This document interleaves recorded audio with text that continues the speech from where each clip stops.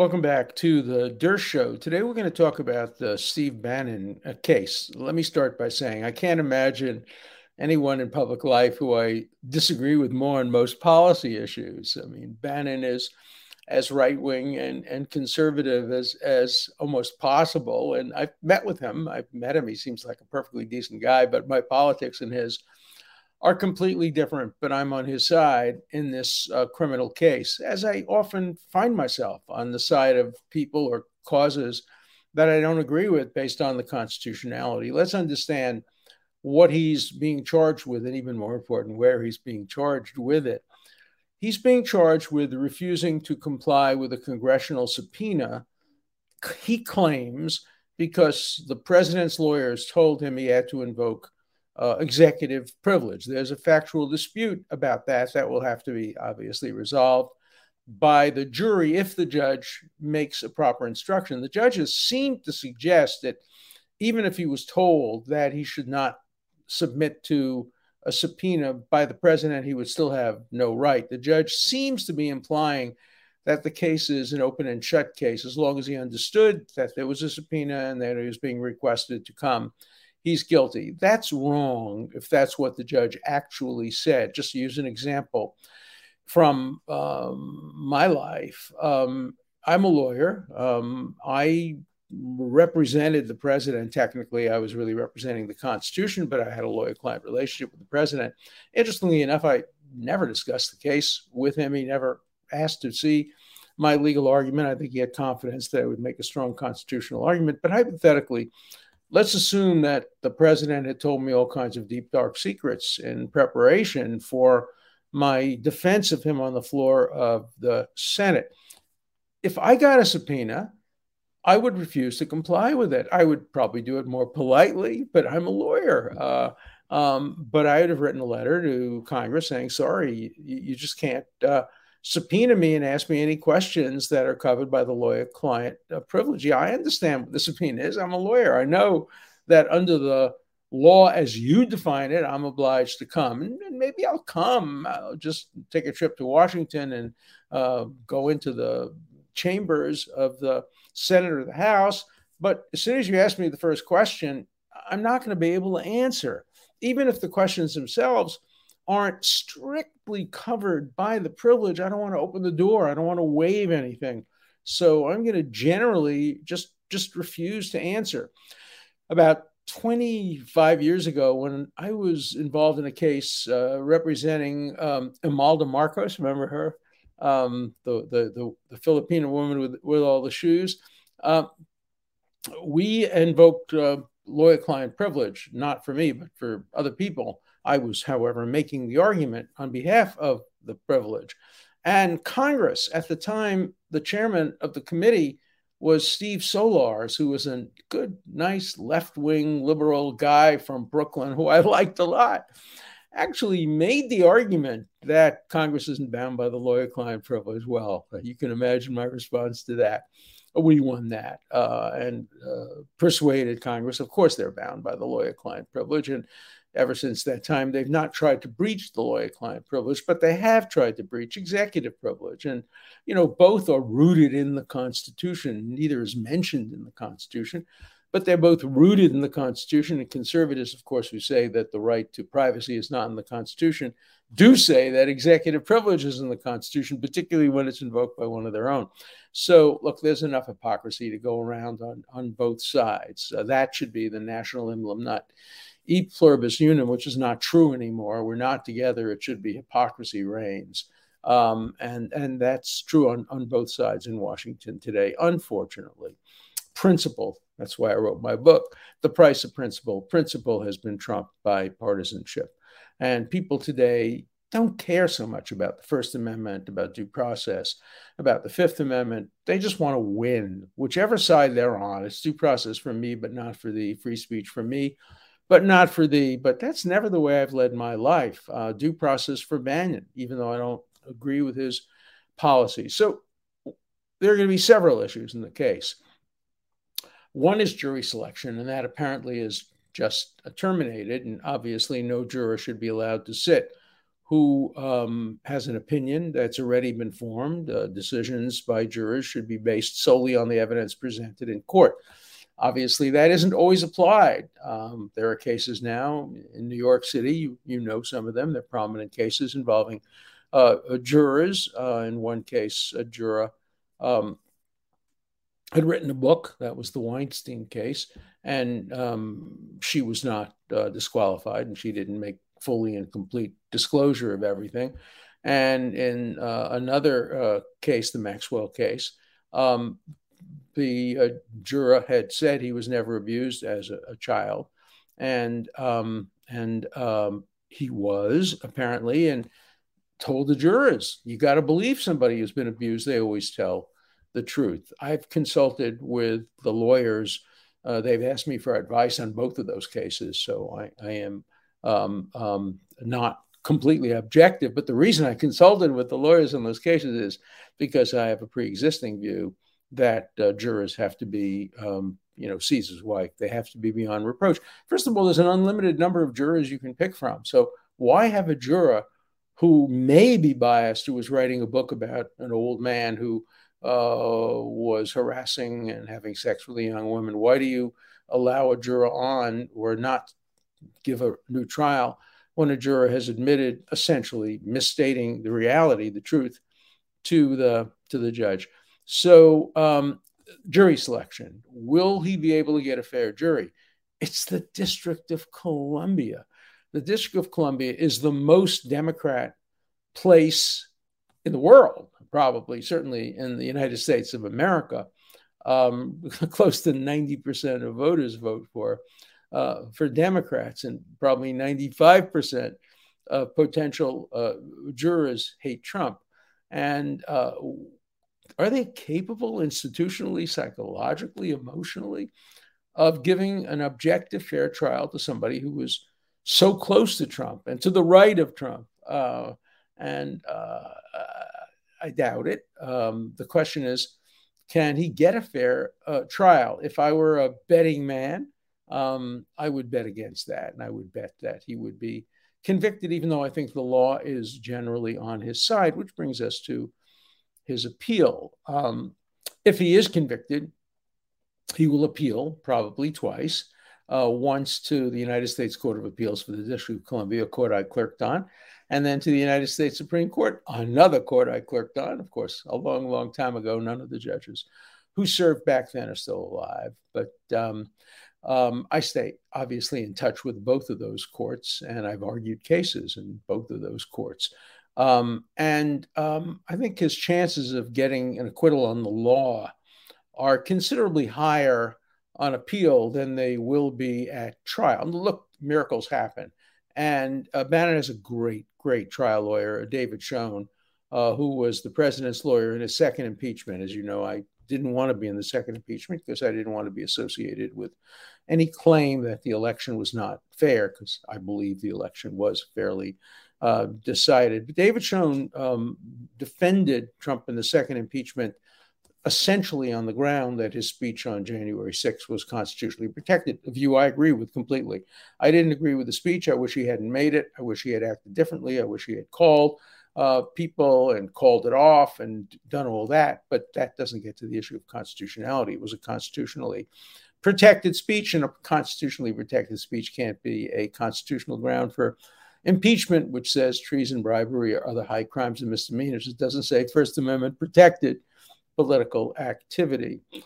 So he has a very good legal team, but I don't think Abraham, Moses, Jesus, Muhammad, John Adams, Abraham Lincoln, Daniel Webster, Thurgood Marshall could win this case in the District of Columbia. So I think what he needs is a good appellate lawyer, and David Schoen is a good appellate lawyer. So that's the two issues in the case are going to be the instructions to the jury, and if the judge gives improper instructions, that's always a good basis for reversal on appeal. And then the next question is going to be, if he's convicted, which I think he will be, will the judge allow him out on bail pending appeal? He certainly should. Steve Bannon is not going anywhere. He's going to stay, and he's not in a position where he's going to commit crimes. So he should get bail pending appeal. But judges are known to deny people bail pending appeal. And I think in the end, he will win. I think it's a close question to some degree on whether or not he actually has an executive privilege, not working in the White House at the time the conversations occurred. But I think that's a close enough question that it shouldn't be criminalized. He should be entitled to take the position. I think it's executive privilege. I think I can't really disclose it. If you think I can, go to the judge. We'll have a hearing. And if the judge orders me to do it, I'll do it. That's what Navarro has basically said. He's another guy who's being charged. I don't think these are proper charges. I don't think Congress has the power to subpoena people in the face of privileges. And I think if I'm wrong about that, let a judge decide it. That's what I would do. I wouldn't comply with a subpoena that asked me to reveal either lawyer-client or executive privilege material. Probably what I would do, again, because I'm a lawyer and I'm a proactive lawyer and I'm an aggressive lawyer, is I would bring the case to a federal judge and say, Judge, enjoin Congress from subpoenaing me. But that's asking somebody to do that is asking them to be very creative and original. And that's not expected of a potential criminal defendant. So my own view is that neither Bannon nor Navarro committed crimes, that if a judge directs them to answer, then they must answer. And if they disobey a judicial order, that's very different from a congressional order. So I think that the government is on the wrong side of this case, and I think that Bannon and his lawyers are on the right side of this case.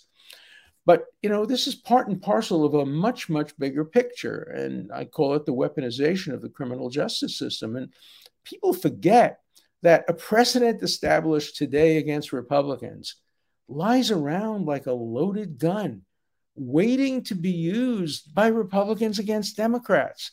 And, as you know, I'm not a person who takes sides. I am not loyal to any particular political party. I'm loyal to the United States of America. I love the United States of America. I'm very patriotic. But I'm not loyal to a political party. And I am loyal to the Constitution. And I would expect that most Americans agree with that position. Many are loyal to political parties or political ideologies, not me. And so what we're seeing, and it's part and parcel of the same thing, we're seeing congressional hearings today that have the right goal. We all want to find out what happened on January 6th. We want to find out about the conversations that occurred. I think every one of us should be upset that apparently Secret Service records have been destroyed. They shouldn't be destroyed. History has its claims. There should always be preservation of records, and there's a statute that protects records and demands that they be preserved. That doesn't mean they have to be disclosed. Take, for example, a situation that those of you who are young probably will live to see. I'm not sure I will. But, there are very serious allegations of impropriety, or at least ethical impropriety, on the part of Martin Luther King. I hope they're false. I think he was a great man. I admire him enormously.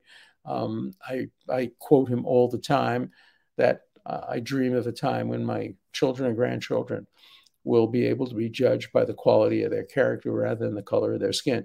But there's an allegation that he stood around while another minister did something terrible. They claim there's a tape of that. The tape has been sealed for, I think it was 50 years. And it's available to be unsealed near the end of this decade. Don't know whether I'll make it to that period of time, but I'm curious. I'd like to know, and history has to know, it might cause us to reassess some of the legacy of Martin Luther King. Again, I hope not. And no matter what happens, it shouldn't destroy the wonderful things that he did for America and for the cause of civil rights and civil liberties. any more than Jefferson's imperfections, Hamilton's imperfections, Washington's imperfections should destroy their legacy. The legacy has to be complete. I wrote a book some years ago called Letters to a Young Lawyer, in which I start by saying, don't have heroes. They all have clay feet. No one is perfect. No one has lived a perfect life. Mahatma Gandhi was a virulent anti-Black racist when he lived in South Africa. Bishop Tutu was an anti-Semitic bigot. Abraham Lincoln, although he freed the slaves with the Emancipation Proclamation, his preference was to have them go back to Africa. He had also some racist elements in his mind, as many people do. So, there are very few heroes. I think George Washington comes very close to that. I think Nelson Mandela comes close to that. I think David Ben-Gurion comes close to that. But I know all of their biographies, and Mandela clearly had some problems with terrorism early in his life, and Washington's wife did own slaves, but he freed his slaves her slaves upon his death and their death. And Ben-Gurion, had a temper and didn't do everything perfectly, but what an amazing guy. He stood all of about 5 foot tall, took on the British government, took on united Arab armies all around him, and proclaimed the state of Israel, which has now existed for 74 years. I was at Israel's 25th anniversary, 50th anniversary, 75th anniversary. 70th anniversary. I'm hoping to get to the 75th anniversary. I haven't been to Israel for a long, long time, and I miss it. So I'm hoping that I'm well enough and young enough and healthy enough to get to Israel to help them celebrate 3/4 of a century. And may it be the beginning of many, many, many centuries in which Israel continues to contribute disproportionately to its size to the welfare of the world in every possible way. But let's get back to Bannon before we turn to letters. So I don't often predict the outcome of jury trials, but this is a case that should have resulted in a change of venue to try the case outside of the District of Columbia. Not easy to do, not easy to happen, but it should have happened. There should have been a possibility of delay when the judge made an important decision. These are all issues that will be raised on appeal. And it's always possible that you'll get 12 jurors with no predisposition, but the judge has to properly instruct the jury. It has to instruct the jury that if Bannon honestly believed that he had an obligation not to respond to a congressional subpoena as long as the president hadn't explicitly waived executive privilege, under that instruction, he could get acquitted. And if he doesn't get that instruction, there'll be an interesting appeal. So stay tuned. We'll be following the Bannon trial. It starts in earnest, I think, tomorrow or maybe the day after tomorrow, but we'll be following it. It's probably not going to be a long, long case, but it could be a very important one legally in the history of this country and in what's going on in Washington today. Okay, let's get to some letters. I remember that yesterday I talked about this guy who was attacked on the beach for reading my book. And I got a bunch of letters about that. Some of them were the typical things that I'll read one or two just to tell you what kind of idiots write to me. This is an interesting one. Wouldn't happen to me. Some clown accosts me, they will get shot, as I'm always armed unless I'm taking a shower. And even then, my firearm is close by. I will always maintain that an armed society is a polite society. I ascribe to the unwritten credo that anyone wishing me bodily harm is going to be introduced to my Kimber 45. The best argument for gun control I've ever heard. Do you really want that guy to have a gun? And if somebody comes up to him and wants to slap him on the face or attack him or spit at him, first thing he does, pull out his 45 and fill him full of lead. No, I'm perfectly willing to see a few more slaps on the face and a few less bullets. Okay. I'd be more offended if someone did not beat my ass for reading your garbage.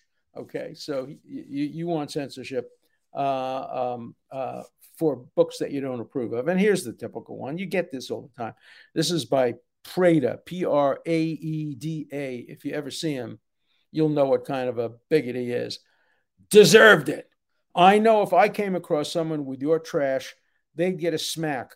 Oh, I'm sorry, you kike, pedophile, piece of shit. Did you really want grief shekels? I mean, this is America. Everybody has the right to be a bigot, but nobody is right to be a bigot. And so, Prada, you're a bigot and you should be ashamed. Oh, you probably don't even have the ability to be ashamed of yourself. Okay. Thank you for sharing your pride in defending the rule of law through the worst cases. Sorry for your friend's terrible long goodbye. I pray that you and his loved ones, oh, that's my friend Jerry Shargell, who died the other day. I pray that you and his loved ones made the most of such a humbling experience. God bless you. Jerry was a great man, and he did have humility, and he deserved all the accolades that he got. Okay, here's an interesting one. Genuine progressives don't believe in natural law, and such have no moral center. Okay, I'm not a genuine progressive. I'm not a regressive. I'm a liberal. I don't believe in natural law. Not only don't I believe in natural law, I know for sure it doesn't exist. There's no such thing as natural law. What is natural law? A lion eating a lamb? That's natural. That's nature. What is natural law? A tick giving me a terrible disease on the arm? Is that natural law? I mean, what does nature have to do with law? It's the most obvious fallacy. Morality is not based on nature. Morality is an attempt to overcome nature. In nature, men violently rape women all the time. Some people say that's the natural predilection of the male species, and that's why the law is needed to stop it. No, I'm not in favor of natural law. I'm in favor of positive law. I'm in favor of us reeling in the law of nature. The law of nature is the strongest prevails, and humans shouldn't interfere with animals. So I'm not a progressive, and not only don't believe in natural law, I'm a strong opponent of natural law. And I know it's in the Declaration of Independence, but I don't agree with it. I don't think you can make a rational case for it. I wrote a book about it. Look, I've written a book about everything. I wrote a book called Rights from Wrongs, a secular theory of the development of human rights. And in it, I have 100 pages proving that you couldn't have any such thing as natural law. No, I know St. Thomas Aquinas believed in it, and I know that a lot of really good people believe in it. But when you think about it logically, it can't be true. Now, look, if you believe that the law comes directly from God, then you can believe in divine law. That I can understand. I don't agree with it because people who speak in the name of God speak in all different languages and advocate all different things. If your God is the God of the terrorists, you believe that the Quran says that if you see a Jew hiding behind a rock, the rock should come and smash him and kill him. Yeah, that's natural law. Or if you believe an eye for an eye, that's natural, that's divine law. But I don't believe in divine law. I don't believe in natural law. I believe that human law is a flawed effort, always incomplete, always subject to corruption, a flawed effort to try to bring about some rational experiences, some rational basis for controlling conduct. I believe the basis for all law is experience. That's the thesis of my book, that rights come from wrongs, that when you see slavery and you see how horrible it is, you abolish it. That's a right. When you see sexism, you abolish it. When you see anti-gay attitudes, you try to end them. Now, you're going to be conflicts. Abortion. People say the right of the fetus to live. People say the right of the woman to choose. There, the issue is not who's right. Nobody will ever agree with that. The issue is who decides. Who decides? The Supreme Court said it's the states. Roe versus Wade said it was the courts. That's the issue. Who decides, not who's right, because you'll never resolve who is right on the abortion issue. As you know, I have a theory that there are two different kinds of rights. There is rights that have victims, and abortion, you can argue, is one of them. The fetus is a victim if you believe the fetus has rights. The Second Amendment has potential victims, not one-to-one. Abolishing capital punishment has potential victims. People can go out and and kill, but there are rights that have no victims at all. Gay rights have no victims at all. The right of a black woman to marry a white man, there are no victims there. The right of somebody to practice contraception, there's no victims there. So I distinguish between rights with victims and rights without victims, but that doesn't come from nature. That comes from experience. Oliver Wendell Holmes said, the life of the law has not been logic.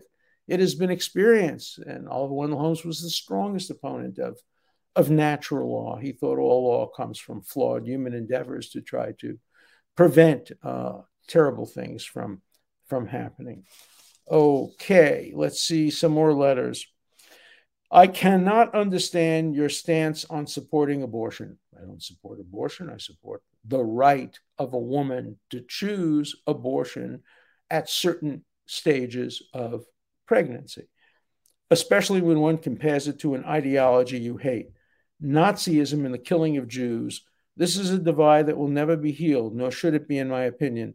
Nazism relegated the Jews to non-personhood status, just as today's pro-abortionists consider the unborn as non-persons, albeit shielded by the glorious but selfish mantra of a woman's right to choose. And it goes on and on and on. And it makes a point. I think that both extremes in the abortion debate are wrong.